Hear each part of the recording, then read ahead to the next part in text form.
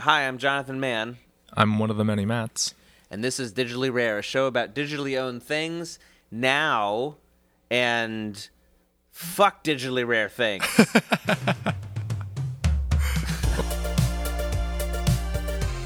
Digitally Rare. Digitally Rare. So this week we are very honored and lucky to have Mr. Dan Olson, he of Foldable Human fame. Dan makes amazing video essays on YouTube. Has been at it for many years. And I was going to say, Dan, that I think that 10 years now. 10 years. I was going to say that I think that we crossed paths. Correct me if I'm wrong. I remember. I think coming across your stuff first, like during Gamergate. Does that seem that's about like about right? A lot of us sort of discovered each other around that around that horrible time.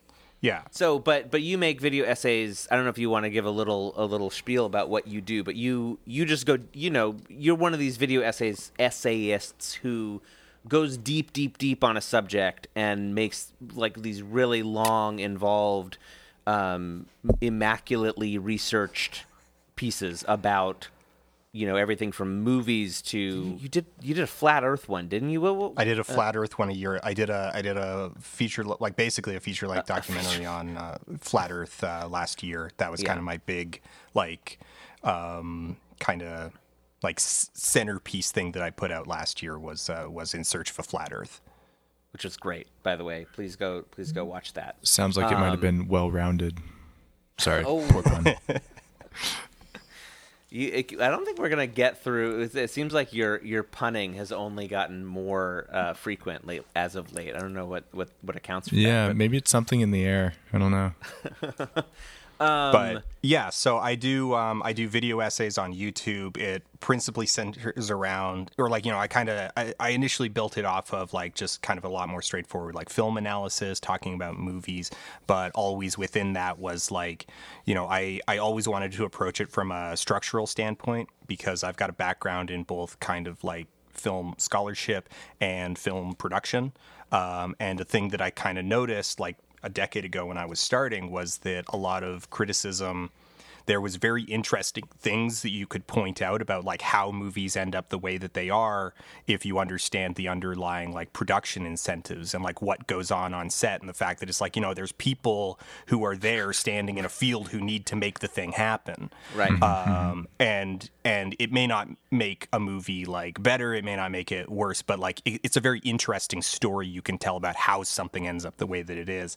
Right. And when I started the channel, I was very so the channel name is Folding Ideas because I was very deliberate about I didn't want to cage myself in and be that movie guy or something like that. That it's I always wanted to leave kind of a door open for doing kind of broader stuff or things that intersect only tangentially with film, that are more about creative process itself, that are about the industry, that are about web culture and so on. Yeah. Or flat Earth. Or flat Earth. Yeah. Which is certainly has a big web component, obviously. Big web component, and it's the root of it is narratology. It's about stories and the way that we utilize storytelling in order to interact with each other.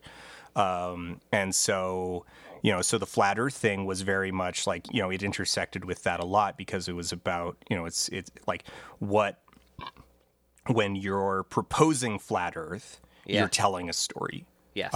In essence. And there are flaws to that sort of framing of the world. I don't, there's the temptation of doing that thing. It's everything's a story. And it's well, no, not everything's a story. There's other models of the universe that function. There's other models of human interaction that function, but I think it's a useful one. And that fits in perfectly with sort of what the reason I thought to bring you on to our podcast. By the way, this is, Dan, for context, this is the longest running NFT focused podcast in existence. Yeah. We started it 2018. We started way back when, And so, just for context, in case folks haven't seen, Dan has been going deep on on NFTs, and has been not too enthusiastic about what he's been finding. I would dare say critical. I would dare say downright critical. And you're working on a video about it. Yeah. Is this going to be like a what are we looking at? Like, is it going to be a like a feature length opus kind of thing? I don't know how long it's going to be. Yeah. Because I suppose. Yeah. I have just started skeletoning out the script. Right. So we're about 8 weeks into research, and just honestly, like, just the last couple days, in talking with other people, and sort of this process, like it's almost like stand up, where it's like, all right, you develop material, and then you test drive it on Twitter, you run it past other people. Right. Someone comes up and is like, hey, you've been talking a lot about this, like you answer other people's questions, and in those answers you're like, oh, like how does this explanation work? Like, do people understand it? Does this make sense? Is it honest? Yeah. And just in the last couple of days, I've been going through a process. I was answering some questions, and I feel like at this point I'm at a place where I can paint a fairly comprehensive picture of like the whole stack from So I'm just starting skeletoning the script now. So what I was hoping to do, and I would say, because I nominally know you, we've known each other like mutually digitally for a long time now. And I'll say, there's different kinds of critiques that come into the space, and some of them seem reactionary or like just kind of half-cocked, but I know, because I know how thoughtful you are, and I greatly enjoy your threads and on Twitter. And so, I wanted to bring you on and see if, I mean, we could frame it even as like, is there anything we can change your mind about, is almost what I was hoping. Like, if we could frame it that way, like this is the change Dan's mind about some aspect of NFT challenge. So, come out swinging. Yeah, so I mean, this has been kind of I've gone on a complicated journey over the last several weeks, because there are compelling points that are made. There are compelling stories that are told. That it's like, oh well, like imagine a future where Yes. And I can absolutely see the appeal in a lot of those like kind of corner cases. I can myself imagine a space where like all of these things function in the way that they're, like in the way that people are claiming they're going to function, or in the like kind of the best give us like an use example. scenario. Give us an example of that kind of like what you've heard of like the utopian kind of vision. Oh man, NFT vision. That's a hard But one to just kind of pull off off the right. It's like, name any song, go. Yeah, it's like well, we don't have to start twinkle. Yeah. It's So or let's start more with your main critique, especially the one the thread that really is the one that it seems like you just keep adding to, is this one of you just started accepting, like start a second thread and put like 5 tweets in, and then just go back to that one like mega thread again. But you started accepting every single Discord invite to every single. Oh, that was you. Oh, that's so funny. Every single one. PFP project. Oh my god. Well, every single one. And so what? Well, and this is the thing. Yeah. So one of the things that I learned through doing that. And it may seem that it's like, okay, well, this is self-confirming, right? Like, of course you came across garbage while you were doing that. You know, garbage in, garbage out. Yeah. But the caveat that I'd put on that is I actually learned something far more interesting, which is that it's not nearly so simple. I got just as much spam for NFT worlds and humanoids, which are, unquestionably successful projects, that sold out their stock, that have stayed alive, that generated a tremendous amount of hype, and that people continue to be like excited about. Okay. So I got just as much spam for that stuff as I did for authenticated rug pulls like Hood Punks and stamped with the signature of a rug pull. Yeah. So the thing that I found in the exercise is that it in and of itself was not actually that much of a sorting mechanism. Interesting. Like just accepting all the things. If you just accept all of them, like you're going to get like it's not going to. That process in and of itself is not going to be the thing that like concentrates it in like, all right, all you're getting is rug pulls. You're getting is like, overhyped things that they're gonna sell 5% of their stock, and then the creator's gonna be like, it's okay, guys, we're all gonna make it any day now to the moon. That it's like you're not just gonna get the most pathetic drudgery stuff. You are going to get the blue chip stuff in there as well. Interesting. What do you mean by blue chip? Because I haven't heard of the other two things that you mentioned. That's the thing that I'm curious about is like, what is the world that other people are seeing? Because obviously every perspective of this nebulous cloud is unique. Yeah. But I'm wondering like, what are some blue chips that you've seen that have done the spammy Discord messages? And like, what does blue chip mean in that context? I mean, humanoids is probably the... I don't even know humanoids. I don't think either of us know humanoids. Yeah. Humanoids. Let me see if I've seen them. Humanoids NFT.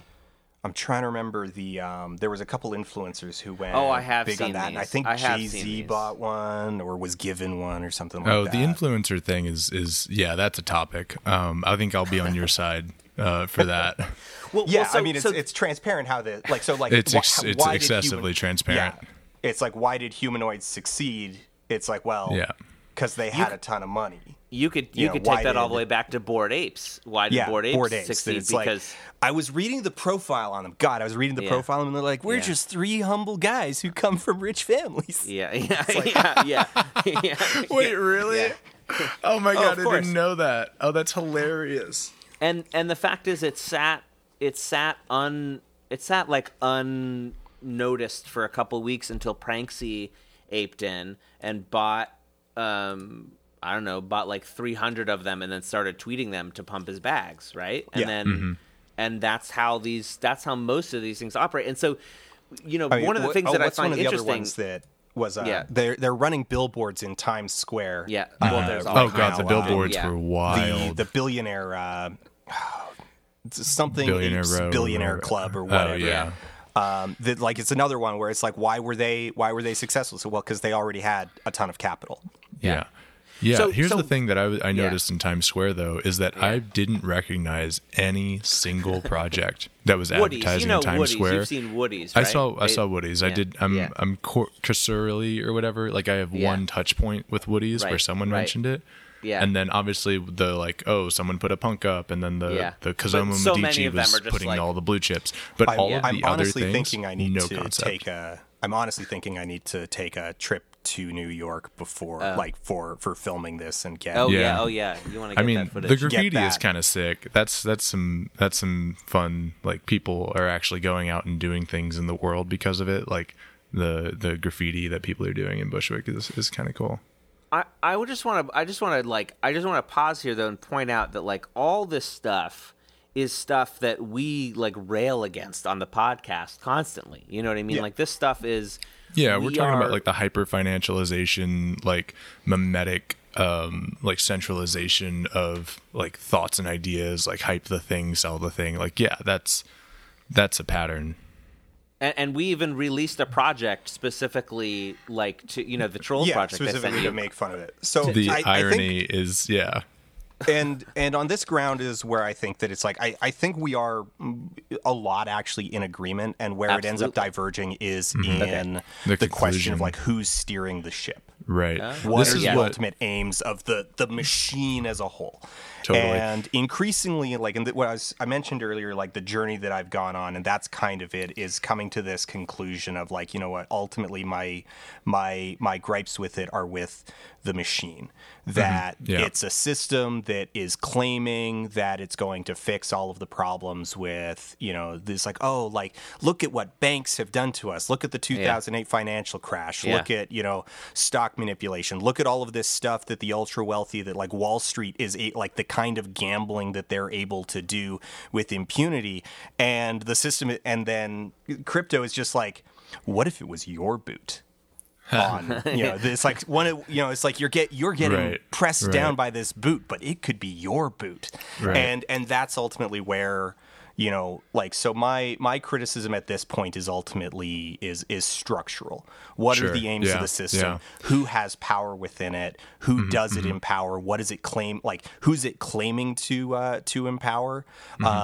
And just the fact that, like, I take a lot of umbrage with the fact that it's like that it's making these promises about, like, empowering artists. It's making promises about, like, who's going to control the future with decentralization, and I just don't think it can cash any of those checks. I look at like what's the power of smart contracts in the future? What's the power of NFTs in the future? And it's like, decentralization, own your goods. And I just see it as like, this is, I think the industry, I think the market has under criticized how those tools can be used for evil. That it's like, what's That's fair. What's Ubisoft gonna do? Like, this was one of my, like, kind of one-off tweets, is that it's like, imagine if you could, like, you buy a horse in World of Warcraft and you own that horse. You can sell it. You can trade it for other goods. You can do all this. There's your story. And meanwhile, the actual companies are like, hardware enforced DRM. We can actually prevent you from ever selling anything for any reason ever. Because, like, that it's like it is handing over some like all of the power of smart contracts to automate certain types of transactions and exchanges.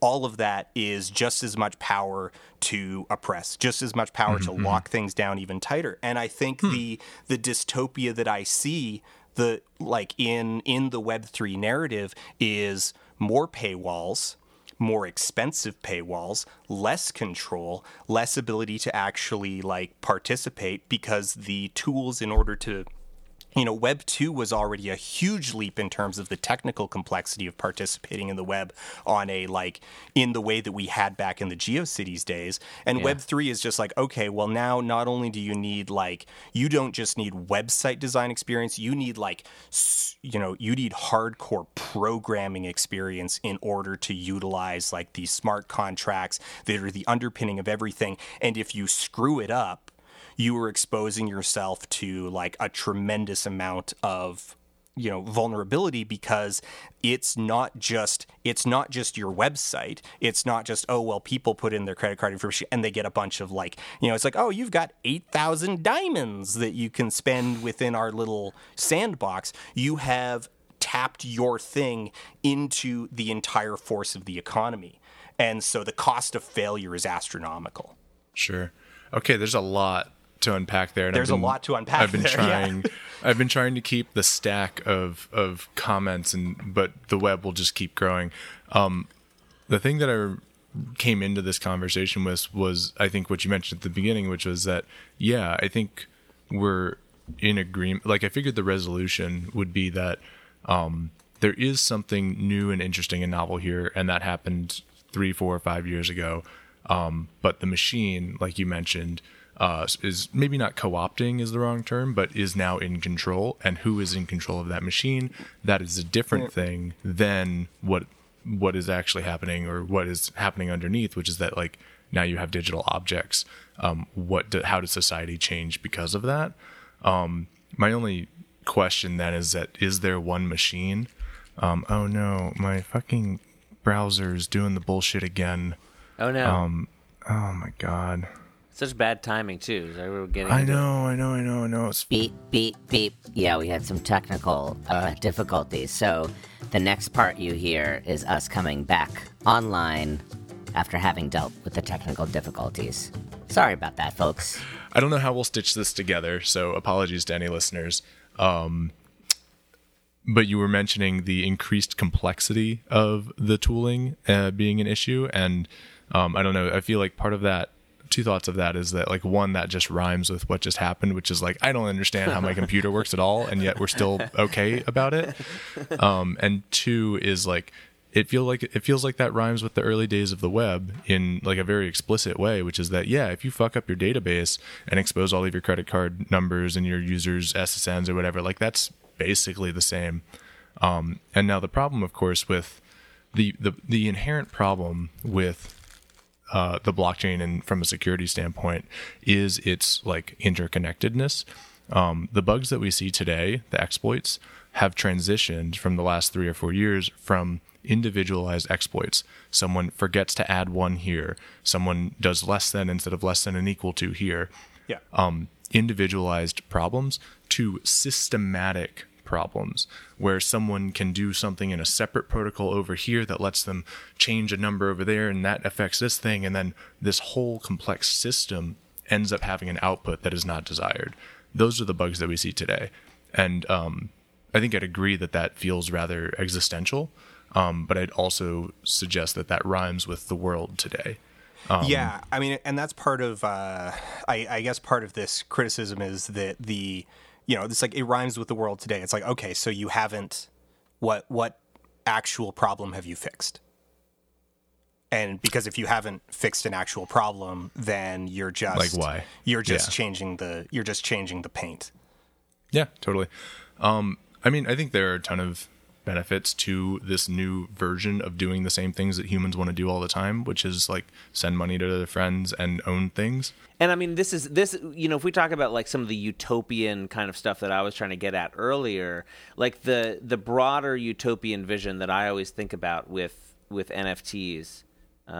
Wait, before I do that, I just want to say, like, I agree with you, Dan, also even in the kind of like, we've created something that's going to solve everything for everybody kind of mentality, the kind of like blind faith in this is like a panacea for like, I can just speak about it as a musician, like, this is something I've heard over and over and over again for 15 years as a musician, is like, we've created the thing that's going to solve everything. But NFTs is one of the first things that I found that is genuinely new, genuinely different, and I don't think that it's going to like solve everything in any way. It's but not what going to I've be as always good said, or as bad as for people me, expect. For me, what it represents is like, it's just another tool in the tool chest. Like, it's a legitimate different way of like, like I had Patreon, like just strictly speaking for myself. I had Patreon, I had this, I had that. Now I have NFTs. Now I have like another thing that I can sell, and I can make money to support making my art. And that to me is like enough almost. You know what I mean? Yeah. And I am empathetic to that, to that. Like, I don't begrudge anyone that, or reading it from that. And again, this is where it's like my opinion has kind of like, my scope has like pulled back to like, all right, what's the aims of the system? That it's like that if NFTs just like, as like, if the functionality of NFTs just kind of existed in like, if it popped into existence today, absent the history that we already have with cryptocurrency and the goals of cryptocurrency, I would probably be like, okay, that's kind of neat. Yeah. It's like, all right, it's a new storefront, that supports a wide variety of media. That's kind of neat. And it's a different model. It's like it's a whole different mental model for like, I think what the mental model is the shift for me, right? It's even less so about the technology for me these days. Is like, that's what got me here, but what I got interested in is like Art 101. The lack of scarcity on the web is what has contributed to the social consensus that digital things have no value. Your work as a digital artist, the digital work that you produce, all of that is inherently valueless because it is infinitely reproducible. This is why we have the creator economy of today, where the only way to make money is to get eyeballs, which is to get views, which is to produce a thing and like have that be monetized in some like second-hand way. The flip that happened with digital objects is now you have digital objectness, and everything we already know about how objects work applies to digital things now, which importantly means the social consensus that like an artist can produce a work and then sell it, and that's it. Like, you can just produce art for art's sake. Like, we were talking to Eclectic Method about this, where if they wanted, they're an animation person, if they wanted to make money, they had to make ads. They had to do VFX. Like, there's no way to just produce art using the tools that you like and have someone who likes it purchase it from you, because societally that was not okay. Right. And it's you can buy it's like you can buy an email with a .mov in it, but no one did. Right. I started a script actually back in like May when we first got like the explosion of interest after the Beeple sale.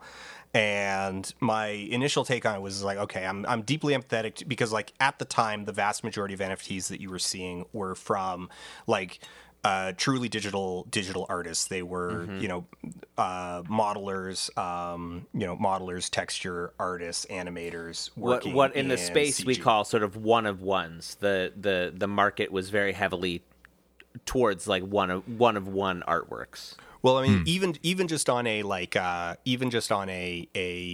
medium level, Sure. that it's like, Yeah. okay, so this is something that it's like, all right, if you're a illustrator, you have print options that are available. Like there are multiple mediums that a static image can be recreated in.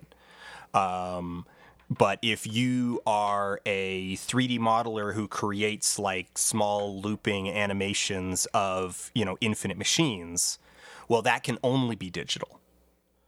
And there really isn't a way, like admittedly, like aside from kind of a very abstract level of patronage, there really isn't a way to do anything else with that. And so I was like, all right, I was instantly empathetic to it's like, all right, if you're in this clade of artists, this makes 100% sense.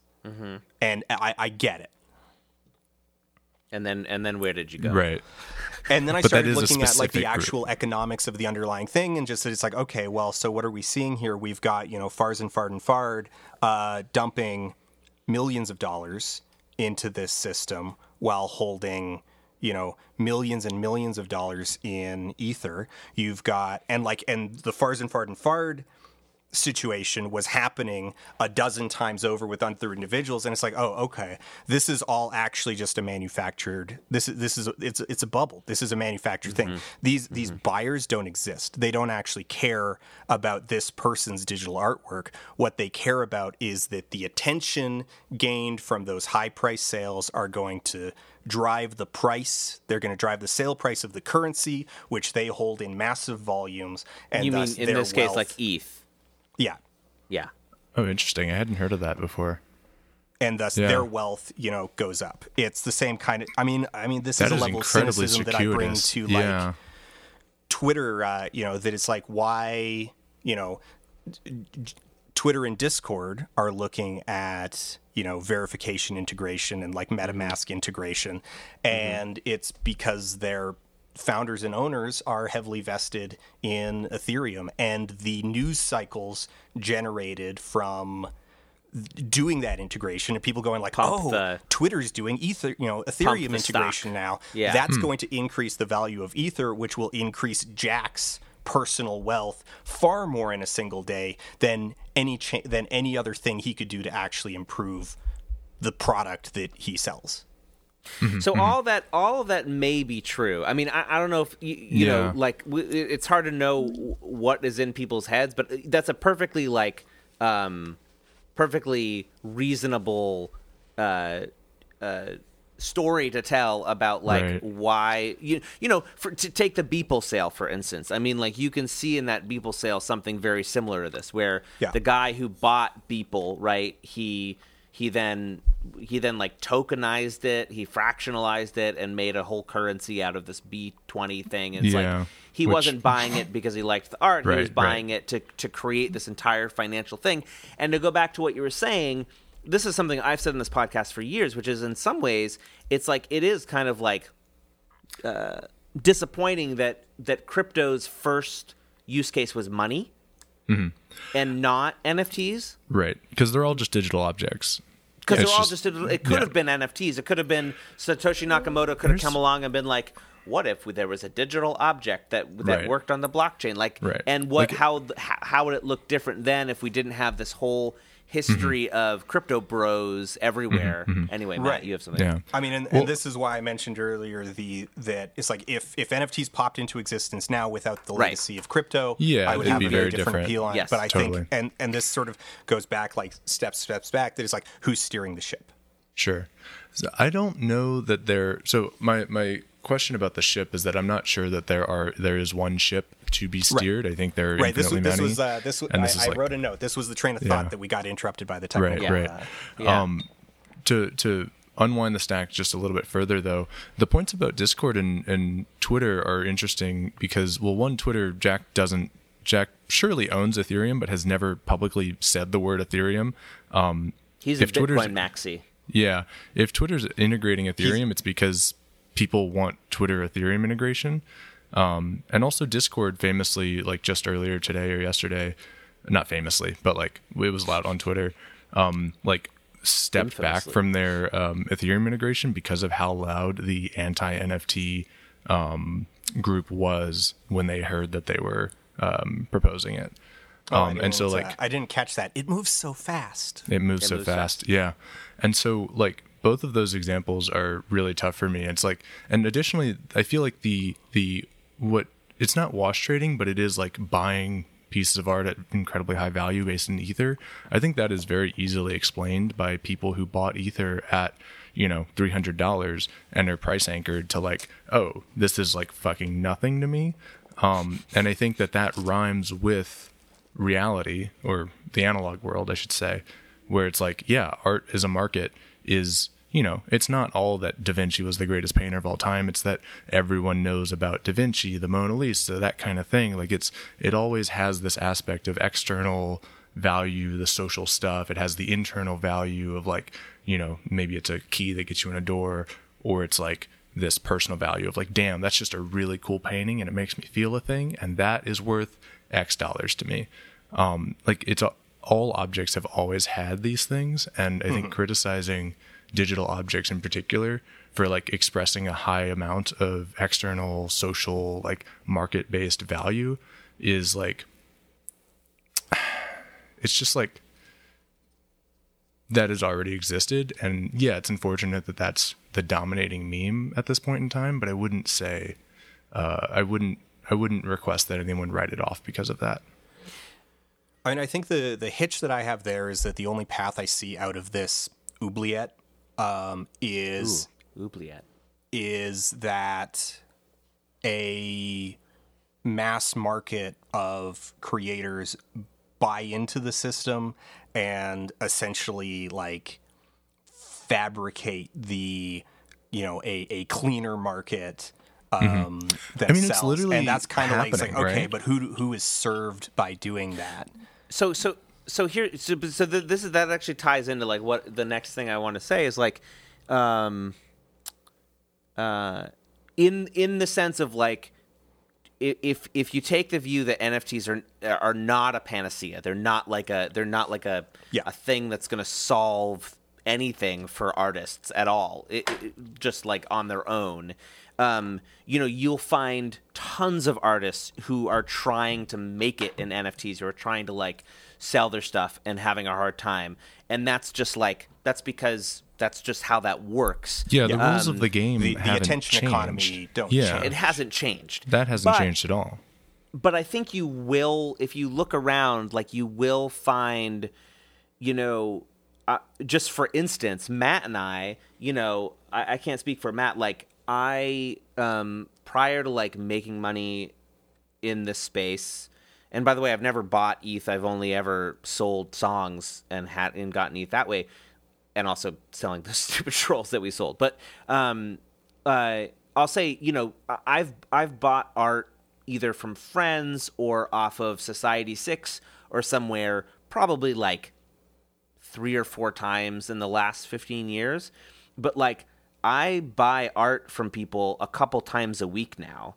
both because, I've been really lucky in that, I've been able to like have the money, but this is something that I hear from anyone who makes even a little bit of money in crypto it makes a little bit of money in ETH, ends up spending that money on other people's art. And so you can look at that in two ways. You can say, well, that is a fucking pyramid scheme, right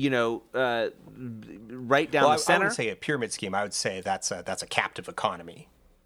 What is like sort of self-dealing? It's self-dealing. Well, not strictly self-dealing. Self-dealing's a specific thing, but it's a captive economy. So what is a captive economy? All of them, like the money goes in, and then it just kind of rattles around inside. Circle, yeah. I mean, I know I'm paying for my rent with ETH, so that's some amount of out. But same.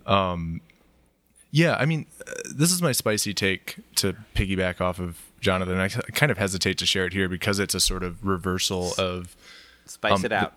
The spicy take is that I care less and less about the fundamentals of the technology and more about the cultural acceptance that digital things can have value. Right. Like, I forgot. I was going to tie that back into something hyper specific. Damn it. But yeah. Fuck. What was it? Oh, well.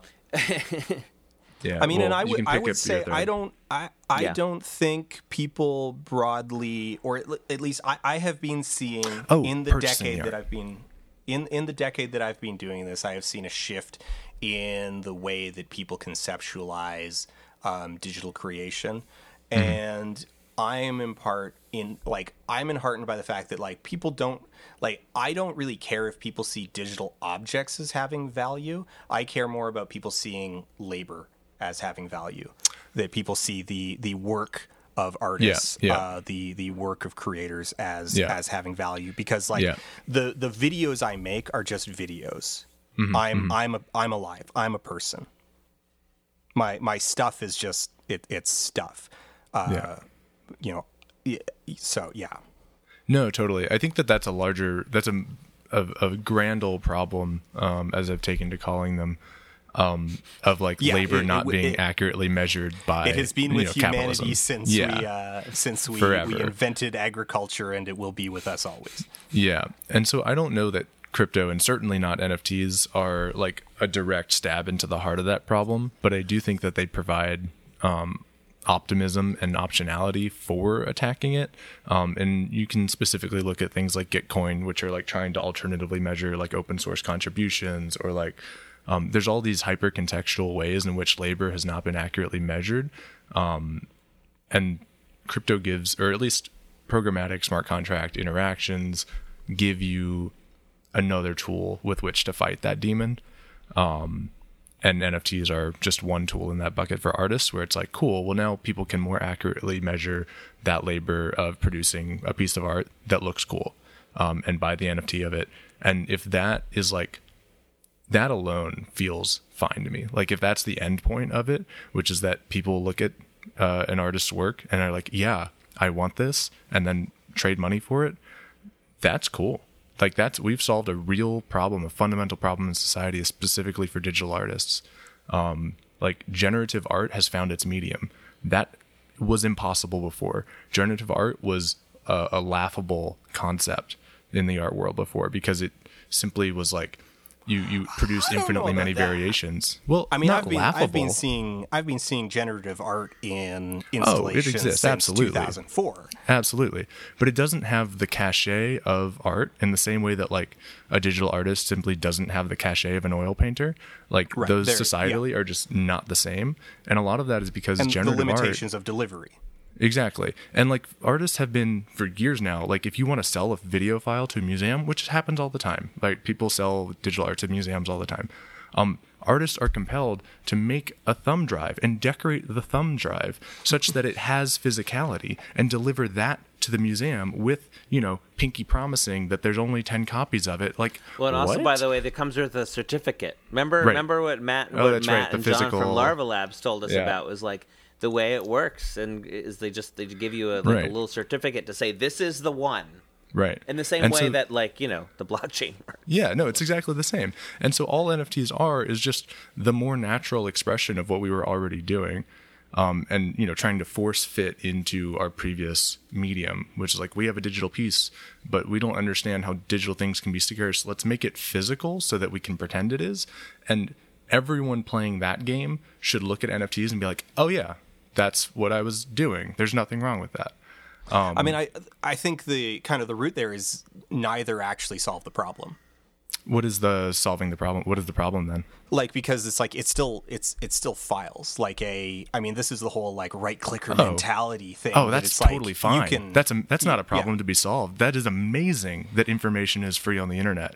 And this is my big like counterpoint to everyone who's like, oh my God, we had this utopia of infinite purely free information that copied everywhere. I'm like, that hasn't gone away. You can still build that future. The world denied you that future because of Facebook, because of Napster being killed by like group strike. Like, the world denied that future, not because of NFTs. That was denied before digital scarcity ever existed. You can still build that future. NFTs are a tool, and they work incredibly well for certain things and incredibly not well for other things. And I'm that's my counterpoint to everyone who's like, oh, you took this utopia from us. Like, no, it was already gone. Our data, And NFTs actually have a chance to like, they really do. Matt, talk about like the decoupling thing of NFTs. Yeah, this is the opportunity, right? Like, the opportunity is in the blend of these two things, right? We have perfectly free information that can be copied and saved, and that is beautiful. That is amazing. That is a natural aspect of the digital substrate. That is just what happens on computers. And that change is important because our concept of ownership, our concept of value is so attached. It's rooted in this physicality of owning an object, a single one-of-one object composed of unique atoms. Detaching that is actually really powerful because now you can look at something like a meme and suggest that this meme is valuable because everyone has seen it. And what then does it mean to like own the meme? That is that's a common question as well. What does ownership mean when you divorce it from access to something? And importantly, with access, you divorce it from your ability to restrict others' access. And I think that the definition of ownership is up for you, both the creator and the perceiver, to decide. Right? It could be and on it could my be side nothing, of things, or it could be anything.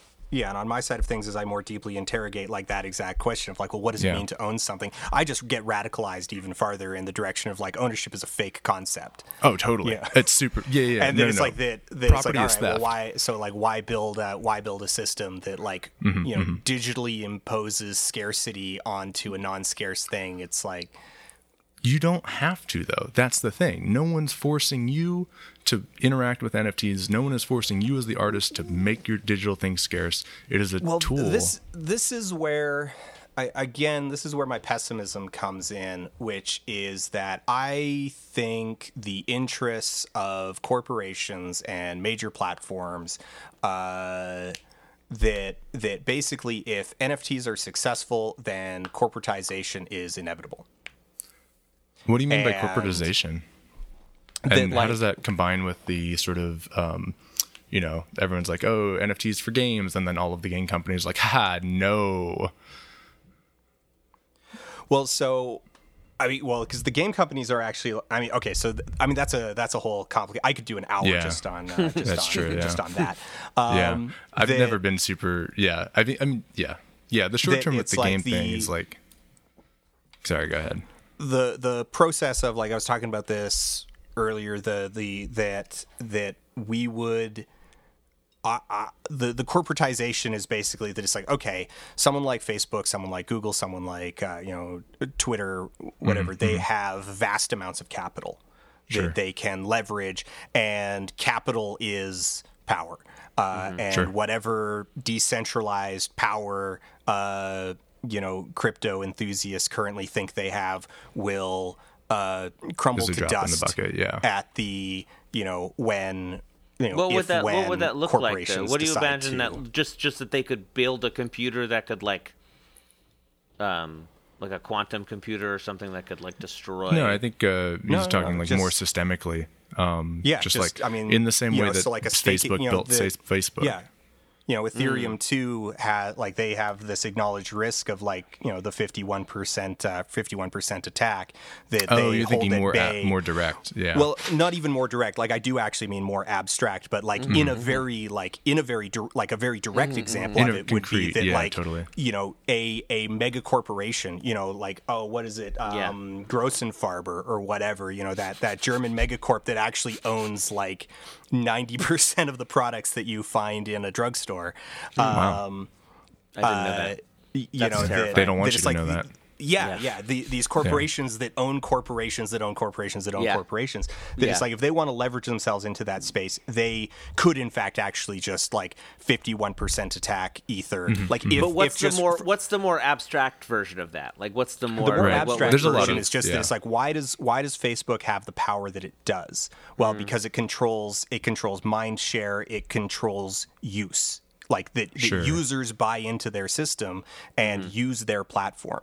Platforms ultimately end up being the like dominant powers in these spaces, and a distributed hardware network does absolutely nothing to prevent a platform from becoming a de facto centralized point. And OpenSea is going to be the example I was immediately going to go to. That Calvin Becerra appealing to OpenSea to validate his claim of theft of his apes. Right. Yes. And they did it. Yes, and they did it. That's a whole thing. I don't want to go down that route. Well, OpenSea is a whole thing, and But to your point, though, right? Like, I don't think that platforms necessarily control mindshare, but I think that they are given mindshare. Right? And I think humans have a natural tendency to tend towards centralization. Initially, because it's easier. It's amazing. My hope, and this is like, there's a tinge of optimism here, is that in Web 2, or what we see as the world today, centralization was partly a technical requirement. You simply can't build what humans want to do with computers in a decentralized, user-operated way with the technology that we had. It was simply not possible. And if you want to build Facebook, you build a data center with databases and blah, blah, blah, blah. You build Facebook. You simply couldn't send messages P2P at the scale of the world. But now that's becoming more possible, and there's an argument to be made that decentralized computing, this like protocol to protocol interaction where users own like the namespace, whatever, is a more accurate representation of what humans want to do with technology than what we have today. And in that way, there's this utopian vision. This is this all the way back in the beginning. Sort of, this is what I was imagining is of. Keep going. Right. Sorry, I just want to say, like, this is sort of like when we start talking about. Yeah, this is like broad and utopian. You describing like these future cases. This is what I was wondering if this is what you meant. Right. So this idea of that it's like, okay, here's my namespace, and my namespace encompasses effectively like all of my social media profiles and my personal website and my and my paste bin and my like whatever. And my tweets, like every single thing that I put out into the world on the internet is not owned by Twitter, it's not owned by Facebook, it's not owned by a corporation, it's owned by me. And the blockchain is what sort of allows that to happen, and I can decide what to do with it as I will. Do I want to sell it to somebody? For does that even make sense? Yeah, does it even make sense in that context? That to me is like what most people tend, and it sounds like you're not among them, but what most people tend to miss about NFTs, that it's not about JPEGs. I comprehend it. I comprehend the vision. I just don't think it. Yeah, you don't feel it. Yeah. I see some dragons over the horizon. No, totally stand between. Yeah, I mean the corporatization thing is super real, right? And we see it happening around us on like micro scale, right? There's a lot of like. There was a good tweet Visa the other day that was like bought a CryptoPunk. Right, Visa buys CryptoPunk, which that feels like pumping bags. That's a good example for the instead of the Twitter one. Everyone's saying it's like, Ether's gonna undo the banks, and it's like Bank of America holds a lot of Ether. Right, and Bank of America has a controlling stake and something or other. Yeah, no, the power structures are aware that things could change, and at least the smart ones are making sure their claws are involved. And so that is stressful and existential. I forgot what I was going to say earlier, but yeah, that's a real concern. I mean, the optimism is that, you think about games, for example, the gaming groups, the gaming companies have no incentive to give users more control, which is what NFTs are at the end of the day, is slightly more control over things that you ostensibly own, but are in fact again, renting. That's, just to reiterate, I don't think that's an inherent truth, because the smart contract system is so powerful that it can be ownership just as well as it can be shackles. Oh, like you can structure a certainly you can structure add rules to like an thing. EC721 token to be just as locked down as literally anything that totally and to I think be the more optimism, locked down. So the optimism is that you don't have to, though, right? Like we can start, like it is possible to build a centralized dystopian hellhole on top of a centralized dystopian hellhole, as it is possible to build that on top of a decentralized one, a decentralized foundation. But you can't go the other way around. And so by starting with the decentralized foundation, where the values are imbued in the technology, which is both a blessing and a curse, we have something like Zora, which is an open, permissionless auction house for digital objects. You can look at the code, which, right now, you don't have to know Solidity. You can just trust that someone else has, blah, blah, blah, blah, blah, in the same way that you trust other systems to do what you expect. But like, this thing simply exists.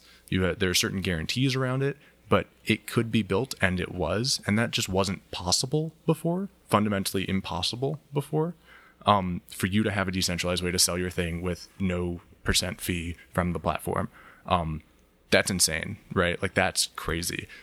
You can't build Zora on top of the world today. It must be built on this new foundation. And so there's like a tinge of optimism, not a tinge, quite a bit, a whole dollop of optimism there. Yeah, you have to drink. I mean, literally, you have to drink a certain amount of Kool-Aid to believe in it. But it's like, and that seems to be what it comes down to. It's like either you get excited by this vision enough to say like, well, let me explore this more and help try to build it, or it just seems insane. I mean, yeah, there is a little bit of a leap of faith, and I point this out a lot with the access and ownership thing, which you're right to point at, Dan, is like, okay, we've divorced access and ownership. What the fuck does ownership mean anymore? Like, that's a valid seam to point at, and I like the answer that I give I've got all the time. So many people in my mentions who are just absolutely. yeah, but I would own that World what of does Warcraft that horse. mean? And it's like, Totally. It's like, okay, WoW's still gonna go offline at some dude. Right. No, I think the gaming thing is definitely like, that's not something I'm optimistic about. I mean, I'm optimistic in ways that are not. Yeah, I'm optimistic in ways about gaming that are not like WoW having NFTs. I'm optimistic in ways of like, okay, cool, you can just build a type of game that has never been seen before. Which, if you get real, I'm 14 and this is deep. That's like, the Web3 meta game that we're all playing. But yeah, and same thing with like the metaverse. Like, that's not exciting to me personally, but I forget how we got there. I have a question for you, Dan. In researching this, have you done like the how do I want to say this? Just like the basic steps of onboarding yourself into Web3? Have you set up a MetaMask? Yeah, I've got a MetaMask. Oh boy, the things that I could mention about that onboarding process. It's awful. It's garbo. Oh boy, like just the fact that they're like, okay, here's your hash as expressed as a series of words. This is the most important thing in your life now. Here's super valid. All right, enter your account password. All right, now enter your secret code. We will not obfuscate it. Yeah. Right. And I'm like, okay, you obfuscated my password. How are you children? Is this the first program you have ever built? Are you aware? Like, why Are you kidding me? Are you kidding me? And I mean, the number of things that like enthusiasts are like, oh, imagine like when you could have all of this stuff tapped in your MetaMask. I'm like, that's horrifying. All of the things you destroyed. That it's like, imagine if you could have your like university, your university degree attached to your MetaMask. Imagine if you could put your deed and your medical records. And I'm like, shoot me in the face. What a horrifying prospect of creating such a monumental point of failure. Sure. Yeah. Yes. Well, I mean, I could nitpick on. I think what you're pointing at is a larger trend of like, the onboarding sucks, and I totally agree. I lashed out very quickly in a bunch of different directions there, but I've gone through the steps, and I mean, honestly, some of this is definitely going to end up in the script. Is the number of hurdles, the number of like, the number of barriers and hidden complexities and hidden pitfalls that are like that. From an outside perspective, seem very deliberately downplayed. Sure. They are definitely downplayed. Like they are downplayed. Raised a flag for me that it's like, if you want to sell an NFT, you just mint it, and they make it sound so simple. It's like, well, no. It's very expensive. It kind of is simple, but it has all of these emergent things. It can be simple, but if you wanted to do anything, if you wanted to do anything, all right. Here's a smart contract. I hope you're both a lawyer and a programmer. That's pretty good. Yeah, I feel like oh fuck, I had something really good to say. Shit. Damn it. You got to write these things down. This has been a good conversation. I just want to say like we're disagreeing, but the vibe is good. Yeah. I'm glad you feel that way. I think you're right that the onboarding problems are downplayed. But I think that the digital security aspect, the like, here's your secret phrase, it's the most important thing in your life, I think that's just honest. Our digital lives are already like half as important as our analog lives. And the fact that people don't think that, and that like my digital life is controlled by X, like the US government or Facebook.com or Twitter, like that's like the fact that I like that this is so important to me is just honest. And it's a freak out, right? I see to me, there's just the deep irony of like, we're building a decentralized web. Now pour all of your stuff into this one bucket. Yeah. And it's a like, problem, okay, right? Like, because we actually already benefit a lot from decentralization in that our digital identities are heavily decentralized. They do it like, yes, a lot of it is in, three companies, like it's in Amazon, Google, and Facebook. Sure. But it's also spread across like, a dozen forums. It's spread across like how many different Discord servers where you can change your username, your profile picture. You can be a different person in 50 different places. We do enjoy the benefits of decentralized identity. And I think we have technically decentralized identity, but we don't have the power over that is also decentralized and importantly not ours, right? Like all power given to those decentralized entities is lent to us by Discord allowing me to change my settings and change my nickname, by Twitter being like, yes, you can be on the platform today. Like the technology, like the situational identity, which is something that I love about the internet, right? Like create an identity that is a different version of you in a different context. Like that's amazing. And I think that people should have multiple identities, not like Anon, but like, oh, this is my fan account for this thing. Like, I think that's really, really cool. But the power over that is not centralized to me, right? Like, if power is to be centralized in a digital identity system, it should be with the user whose digital identity it is. And that is like not what it is today. And so I'm like, yeah. I mean, I would disagree on like just purely like philosophical semantic grounds of like you can delete your account at any point, and that is, I mean, they're allowing kind you of the ultimate sort of to control. delete your account. Well, it's like they're allowing you to delete your account, but like what does deleting your account actually like mean? And if you've created your identity on the blockchain, then it is by definition even less deletable. That's true. That's true. That it's like Facebook just promises to delete your account. The blockchain doesn't even promise to delete it. In fact, it does the opposite. It tells you to go get stuff. It's like, no, immutable, bitch. I will say that deletion is an add-on feature of Web3, right? Like deletion and removability and erasability must be like intentionally added to a thing, because obviously mutability is the default, and that's a blessing and a curse.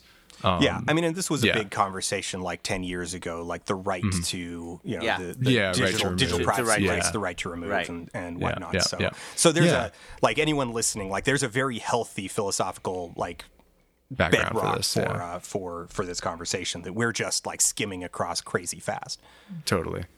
No, I do have another kind of like point that I wanted to bring up, which is like just, I mean, maybe you all actually agree with me on this front, but like this is going back to sort of the completely unrealistic evaluation of what the tools can and can't do. So, totally. Yeah, so all the time, for IPFS sure. is a thing that I'm actually kind of excited for. I think IPFS is cool interesting tech. as a future web protocol. I think it's got good tech. I think it actually has a lot of promise for like bringing the web a little bit back to, the battle days of GeoCity, just by like lowering the operational cost. The big reason why like Facebook and YouTube took over is because the operational cost of running your own server, and like if you got popular, you got screwed. If you got slash dotted, your site was dead. Your site was dead, and now oops, you owe $3,000 for the day because of the spike in bandwidth costs. And so I think like IPFS has promise in terms of like distributing that, and like lowering those costs, and literally sharing the load. Right. But there's this perspective, and I see it deployed a lot, where it's like, oh, you put it on IPFS, and it becomes eternal. It becomes like infinite. It's like, oh, we're going to put it on IPFS, and it will be available forever. And it's like, well, no. That is disingenuous. It's still servers. Totally. Yeah. It's still hardware. Servers. Someone has to hold the file around and serve the bandwidth, right? If somebody's got to be the pinning server, and if the pinning server goes offline, if the pinning node goes offline, it eventually rots out of the system. And and if it wasn't popular, it rots out fast. And Jonathan, like even just like you had your Song of DAO announcement, you were getting people in your mentions being like, if it's like, is it going to be on IPFS forever? And it's like, well, it's I mean, I can do my best. Like a smart contract, it's still like, it's not magic, it's software. The blockchain is software. Like, I mean, you can go, pinning you can servers, even they're go hardware.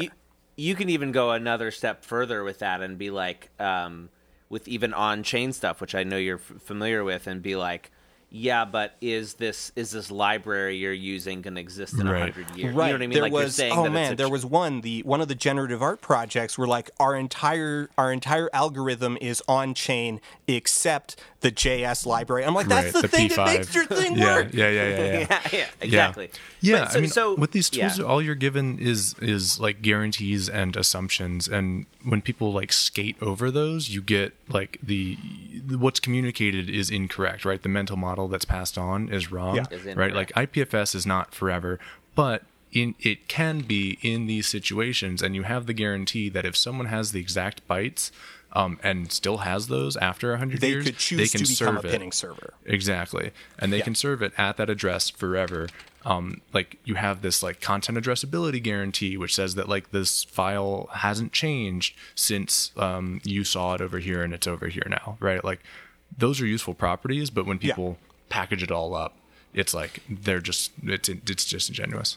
It's like, I got to do big file. It's like, well, okay, like Filecoin. I'm like, it's just an FTP service. Like I could buy one of those back in the 90s. Like, it's like, I want to direct you to, I don't know exactly what the tech is, because I'm not super up on that. Is this But our friend, our friend Jason Bailey, who's creating something called Club NFT, and his sort of angle is to create solutions for collectors to take control of their collections and and address this exact thing that you're talking about, which is, yes, it's not forever. Yes, things disappear. In fact, Jason was one of these people who was in the space as early as we were, and he bought a bunch of pieces on what are now dead NFT sites that basically all the thing that we always talked about happened to him, where now he just owns a hash that has no image associated with it because the servers are gone. And so he is creating a company called Club NFT specifically to sort of attempt to help collectors sort of I think the idea, and I could be wrong about this, is like to not pass that off to like, oh, I'm gonna just give it to IPFS or whatever, and like just try, but to give them tools that they can themselves use to preserve. So basically, effectively a self-serve node. Yes. Sure. Okay. Yeah. And there's this like, these assumptions that would are like actually P5. be, like that would be an interesting service to offer. That it's like, it's like, here's an easy over the counter, like here's a way, like here's an over the counter solution to set up your own IPFS nodes, so that if anybody, like anything that you've bought, gets, make sure it gets a copy on your node and it becomes a pinning node, so that you're effectively self-serving that thing for as long as incentivized to do that. Yeah. Yeah. I mean, that's that's an interesting. The bottom solution. line, though, I mean, you're right that like, and here's the thing. Like 99.9% of people who buy NFTs and are very enthusiastic about it, right. don't understand of this. Yeah, and this is a that fundamental. It's hard to say it's a fundamental problem. It is a problem, but this goes back to my spicy take. Yeah. This is my spicy take, is that it doesn't matter. Oh yeah. It like the overarching broad paint stroke that like, yes, this thing exists on IPFS and exists forever. I think that's okay to an extent. The technology has to provide enough guarantees to like underpin that to some level. But like the general broad stroke of like, this is a digital object and it will continue to exist, that supports a societal, like a cultural delusion in the nicest way to say that. Like, I think that's amazing. But yeah, it's sort of an issue that a lot of these technical tools are being sold at what they might future do, or what they don't, like they're being sold in a very positive rose-colored lens, and sold in both a metaphorical and a literal way. A phrase I have used a lot recently is I have no trust for people who can't be honest about what their tools can't do.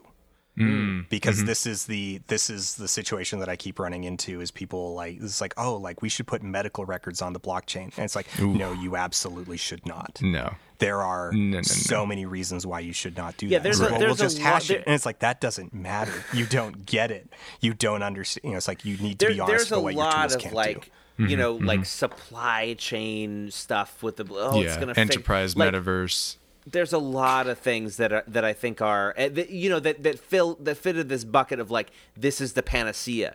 This is the thing that's going to fix everything, which has always been bullshit. And I think well, I mean, a lot of that was just that it's like, oh well, it's like we can do these supply chain things, and then it's like we'll be blockchain is resistant to man-in-the-middle attacks, and it's like, well, it is, but like man-in-the-middle attacks aren't the problem.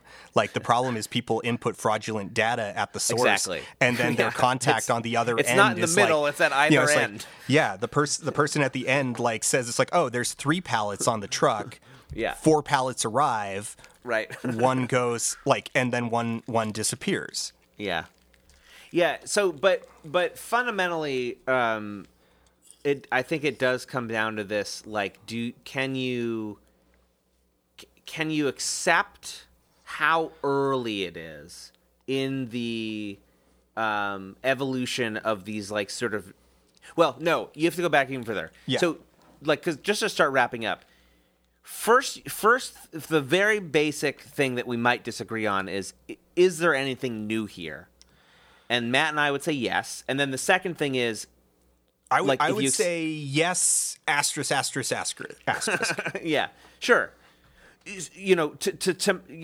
speaking, I think, for both me and Matt, like this idea of a digital object, a different kind of digital object that hasn't been able to exist before.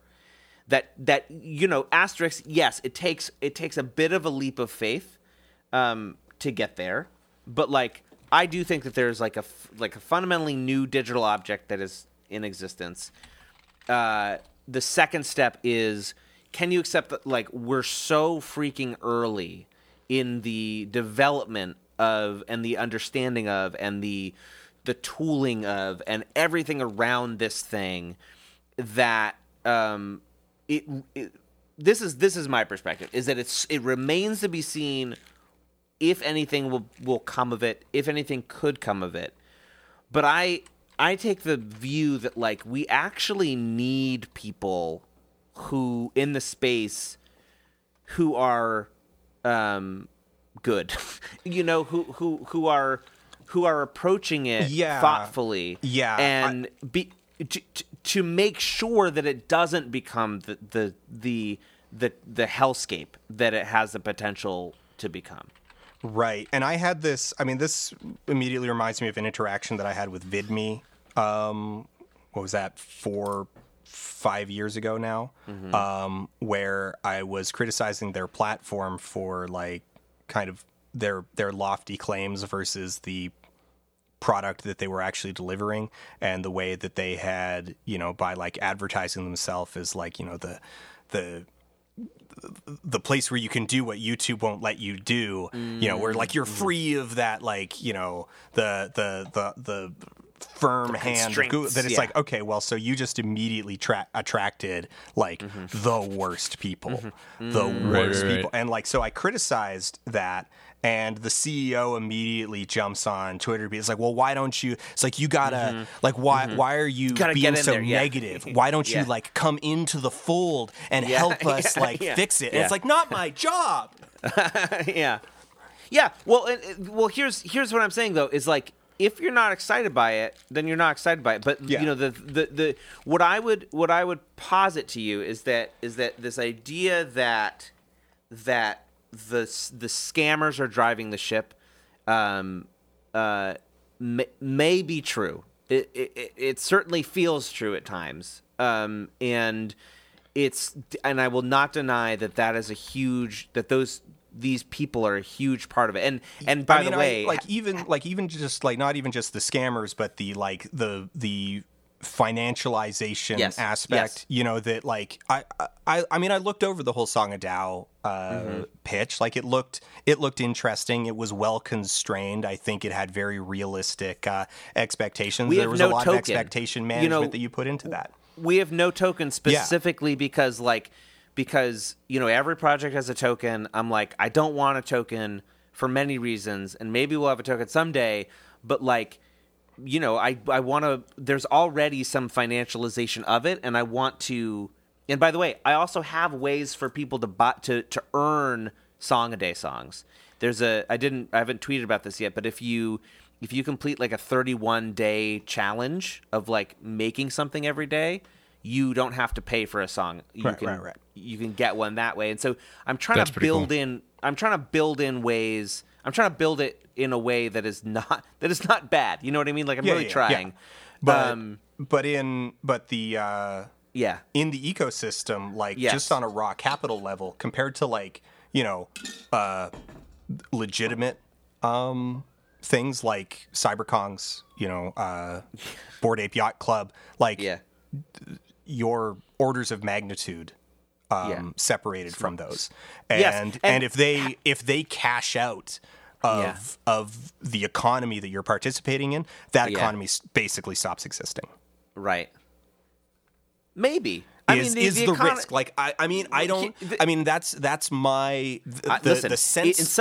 In some ways, I would be thrilled, honestly. Like thrilled if they bailed out. If they cashed out. Like, having just spent this week in New York, you know, and Matt can speak to this, like, it was genuinely depressing at times. It was genuinely, and you know, we're the most optimistic people, but I will say, here's the thing: is like there's these like enclaves. We almost feel like of genuine, thoughtful people trying to do something interesting with these tools that we perceive to be new.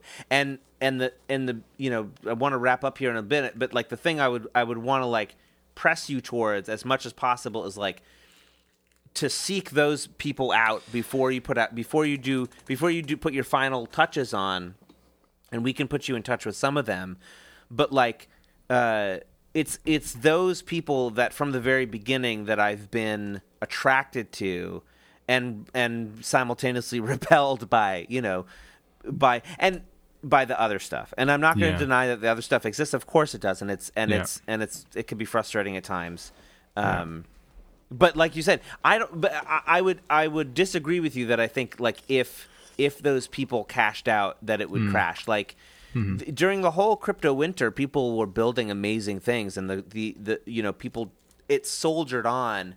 And if ETH goes, if ETH tanks tomorrow, in some ways I'll be like somewhat relieved, if I'm honest, like because it will clear the decks a bit of like the grifters and the people who are just in it for the short term. Yeah. And we saw that happen during the last bear market thing. There's a sort of perverse like, aha, thank God the price is going down, right? Because it changes the incentives for being involved. And I think there is a valid point that you're making, which is that like maybe there is something new here, and we agree that yes, but that new thing has been co-opted in some way or another by this larger like systemic machine. Yeah. I mean, and again on sort of the philosophical grounds, like my read on it from my research isn't that it's being co-opted by them. It was built by them. It is. It's their. Well, you're a passenger in the back of their bus.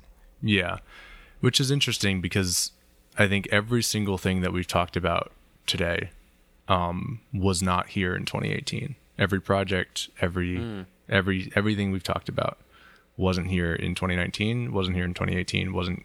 Didn't exist in 2017. And that's just an interesting note. Yeah, I mean, I do think I mean, I'll agree. Like, just on a just factual, observable reality basis, like it's very young. Like that's just numbers. Like, and also that what I'm pointing out is that I think the perspective that one gets arriving in 2021 is inherently different and inherently not inherently, but like is made up more so of more recent events, and that's a specific perspective. Yeah, I mean, it certainly it absolutely colors my I want to say something else too about the people that built the bus and are driving the bus, like what you're saying, like from the very beginning. From my perspective, and I'm not like the biggest expert on this, but from my perspective, like there's a marked difference between the culture of Bitcoin and the culture of Ethereum. And okay. Oh no. Sure. no. All right. I will accept this premise for the purpose of conversation. Yeah. Okay. And I'm not saying that like the culture of Ethereum is perfect, but I would say that like the founding people and the people that are at the heart of like what actually, not the money people, but the people who are at the heart of actually like building the protocol and building the things that make it work, they are the people that I've met anyway, are extremely thoughtful and are in it for what I would say are the not purely sort of financialization reasons. And so if we accept that technology is imbued with the values of its creators at both like the foundational level and at the like application level with what people are actually using, like I think that's a good point as well, is that like Ethereum is built with some ideology in mind.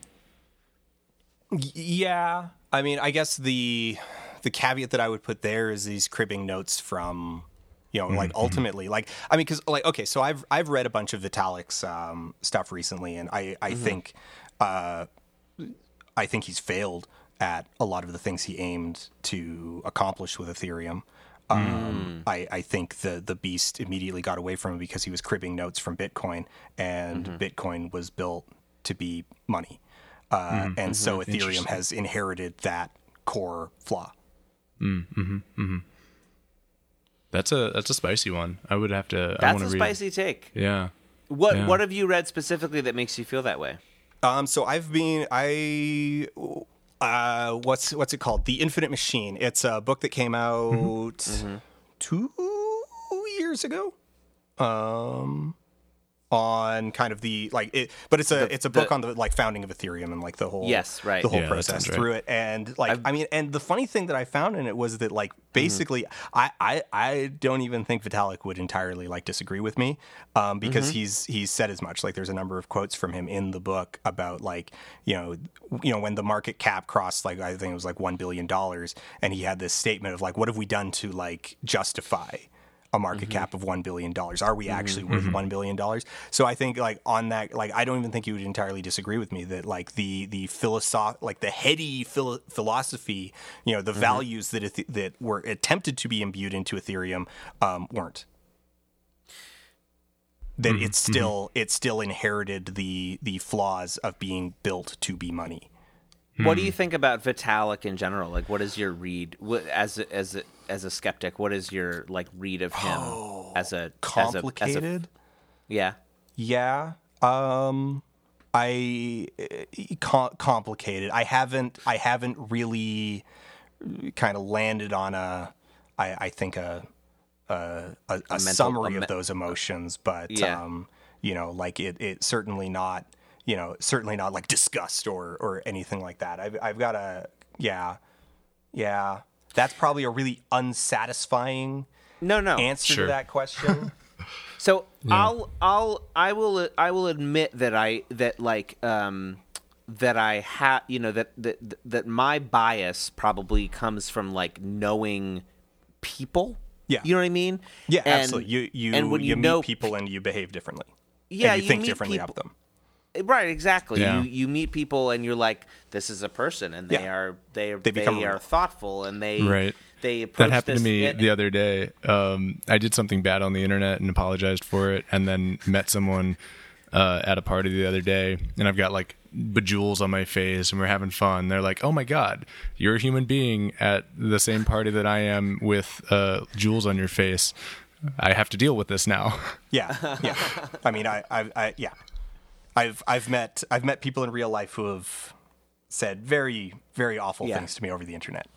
And then suddenly they become like a real and person. Just like, I'm sorry I did that. Yeah, right. And you're like, whatever. Okay, it's okay. You accused me of crimes. Yeah, right. Right. Oh my god. Oh, I know exactly what you're talking about too.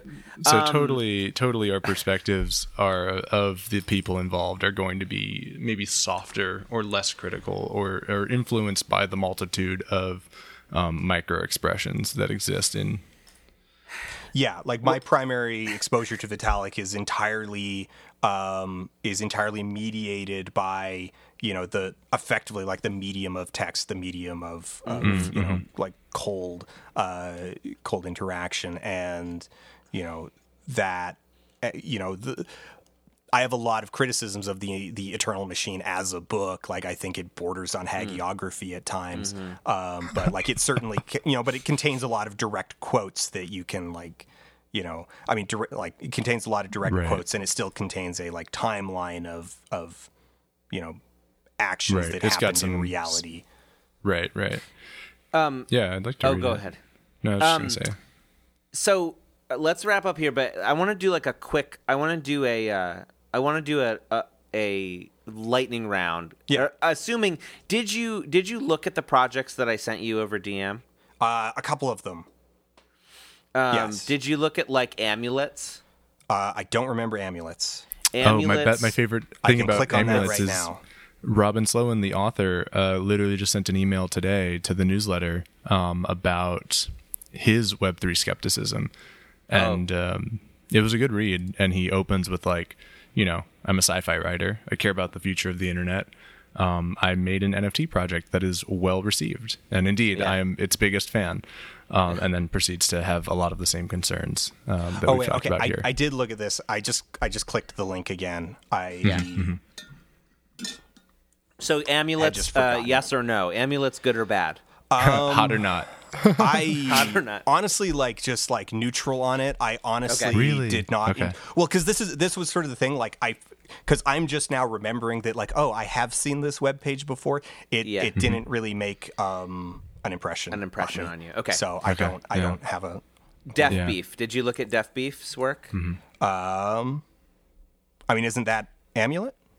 No, that's no, the that was next Robin guy. Sloan. Yeah, Death Beef. So is amulets are just like the little bits of text that create hashes, and in the hashes there's a series of 8s, and depending on how many 8s are in the hash, it becomes uncommon. It becomes like, different rarities. Different rarities based on the 8s. Yeah. So I'm looking at the message you sent me. I'm going to be honest. I thought those were like the same thing. I thought that was just like, there's like, here's the project link. Here's the guy's Twitter. So I never, I see. I didn't actually click through it. So I haven't seen that one. Gotcha. So you haven't seen which one? Death Beef. Death Beef. No, that's So look at Death Beef. So Death Beef, I clicked through that, but that's brand new to me at like this exact second. Okay. I would love for you to talk to or meet Death Beef, because Death Beef is a prime example of someone whose work only, I think, could get attention and be appreciated for how cool it is given the medium. Yeah, given the medium of a like a one of one, like I can own this thing. Right. So it's generative music and audio completely on chain using nothing but a C compiler. Okay. Well, yeah. I wouldn't say completely, but yeah, the only dependency is the C compiler, which It's a C compiler. is an assumption you make, but I think it's a safe assumption that a C compiler is a will pretty exist for the rest of firm. time. Yeah. C's a pretty firm foundation to build on. Right. Like P5 is a bit more abstract, and so like all of the art block stuff is like, yeah, we'll keep P5 version 5 around forever, but C compilers will be here until the end of time. Oh no! The link that I did to Mitchell F. Chan's website didn't work. Oh, that's going to be a heady NFT take. I think you'll like this in the exact for the exact same reason I do. Okay, really quick. Then let's get a up or down on Mitchell F. Chan, and Matt is going to explain it to you. Okay. Yeah. The link's not working. I'm not remembering what it was. Yeah, anymore. the link is not working. I don't know why. Here, Matt's going to explain it to you though. Yeah. Okay. So in 1958, I believe, Yves Klein, famous conceptual artist, made the famous color blue, hosts a gallery opening in which there is nothing on the walls, and says that in each room is the essence, the vibe, the sensibility, he called it, of that color blue. Suggesting that if what we're affecting is a feeling in someone, the medium of doing so is less interesting than the feeling. Yeah.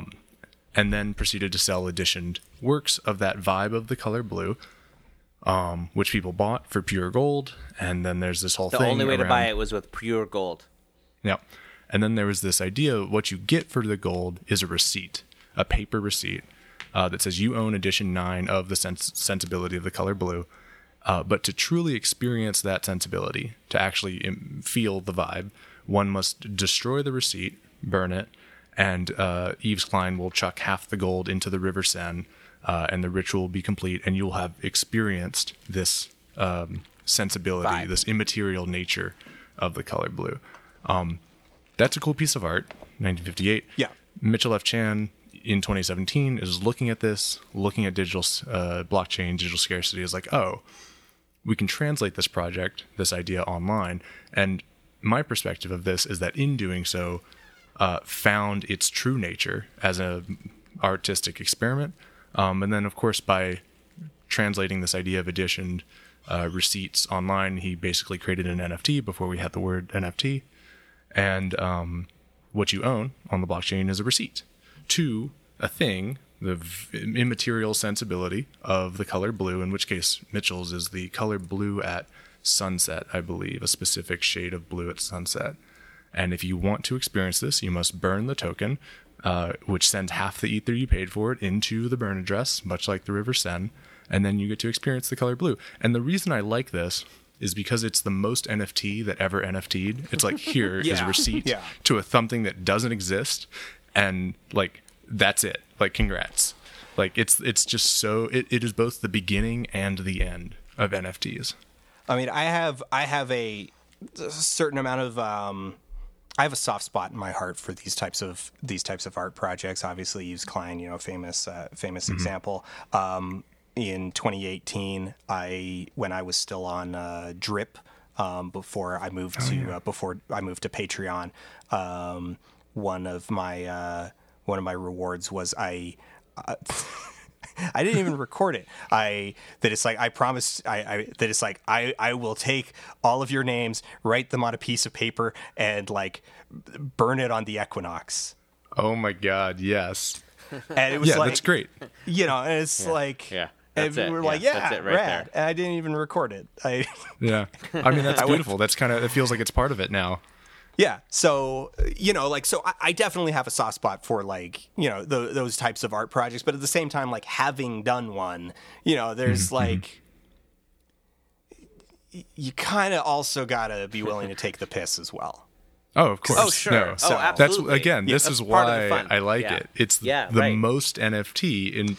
So if all perspective is a circle. Yeah. I don't hate it. I don't hate it. Okay, good. I don't hate it. Sweet. Thumb to the side, then. Yeah, thumb to the side. It's like, yeah. I can get on board with that. I can be on board with that. Yeah. Yeah. Well, What Dan, else? this was. I do like these. Like I'm scrolling down Def Beef's feed. I like the output of these. I think they're incredible. Yeah, this is rad work. Yeah, they projected it on some walls at NFT NYC, and that was, I think, the coolest experience was seeing one of these go off in on real the life. Yeah, like it looked like it was projection mapped onto the thing. It was just quite nice. Well, I'm not sure if any minds were changed. But that's okay because I've got a lot to think about. I thought of in the middle of all of this, I thought of a comparison that was, that it's like, okay, that I don't know if the yield on it is sufficient or where to go, but like the. I mean, in crypto, all the yields are sufficient. All the yields are sufficient. Sorry, it's like okay. I have things I need to chew on. I think in order to really make sure that my arguments are thorough. Totally. And honestly, I think this has been valuable for me as like a gut check, right? Like that's it's really fun, not fun, but useful. To be like, hey, maybe you're flying too close to the sun, Icarus. And then you can peek around and be like, oh, where is the sun? Thank you for the double check. Yeah. Well, thank you for braving coming on the longest running NFT podcast as an NFT skeptic, and this was a blast. I had a really good time. This was a lot of fun. We've never had a skeptic on before, so I think it's a really worthwhile thing to do. And you can find Dan on the old Twitters at what is it? It's Foldable Human, right? Yeah. Yep. Foldable Human. You can find his YouTube channel, Folding Ideas. You can follow me on Twitter. I'm at Song of the Man. Matt is one of the many Matts. Let's hope that Matt has a. Oh, tell them about your dream project. Oh, let's hope that Matt has a dream tonight. Here's Matt's. Let's get a thumb up or down on my two art projects. Yeah. The first one is I have implanted an NFT into my hand via a chip, and if you tap your phone to the chip in my hand, you get an NFT. This is a sort of digital scarce thing made physically scarce, playing with the distribution of scarce resources. And now we have. You can only get it by if you see him in person and scan his hand. So that's one. And then the other is, it's cute, right? Yeah. And the other one is based on this question of which we didn't even really go into, is how when you make digitally scarce things, you have to decide how many of them there are. Right? It's an artificial decision. God, I hate that. I know, right? I went through a year and a half of philosophy 101 to get over my fear of this artificial scarcity thing. That was a rough time. But I wanted to sidestep the question altogether. And so I said, okay, cool. What's something I can't control of which I am the author? And the answer is I talk in my sleep. And so every time I do that, I auto-translate that into text and then use that text to create an AI VQ GAN clip, whatever the new thing is. I have a collaborator who knows how to do AI things. Translate that into a video, smash it all together, upload it as an NFT. And so now I am both the author, but have no conscious control over the scarcity of this thing, which is hilarious because so far since the project has started like 2 weeks ago, I've only slept talk once, which is so annoying. I wanted there to be more, but I don't have any control. Gonna be honest, that was a little weird. Yeah. And the like chip in the hand wasn't. wrist That's chip. really I like the wrist interesting. chip. Yeah. I like That's because really the wrist chip, interesting. like, okay, so the wrist chip is like, you know, I mean, again, divorced from kind of these bigger, like the dragon on the horizon questions. Right.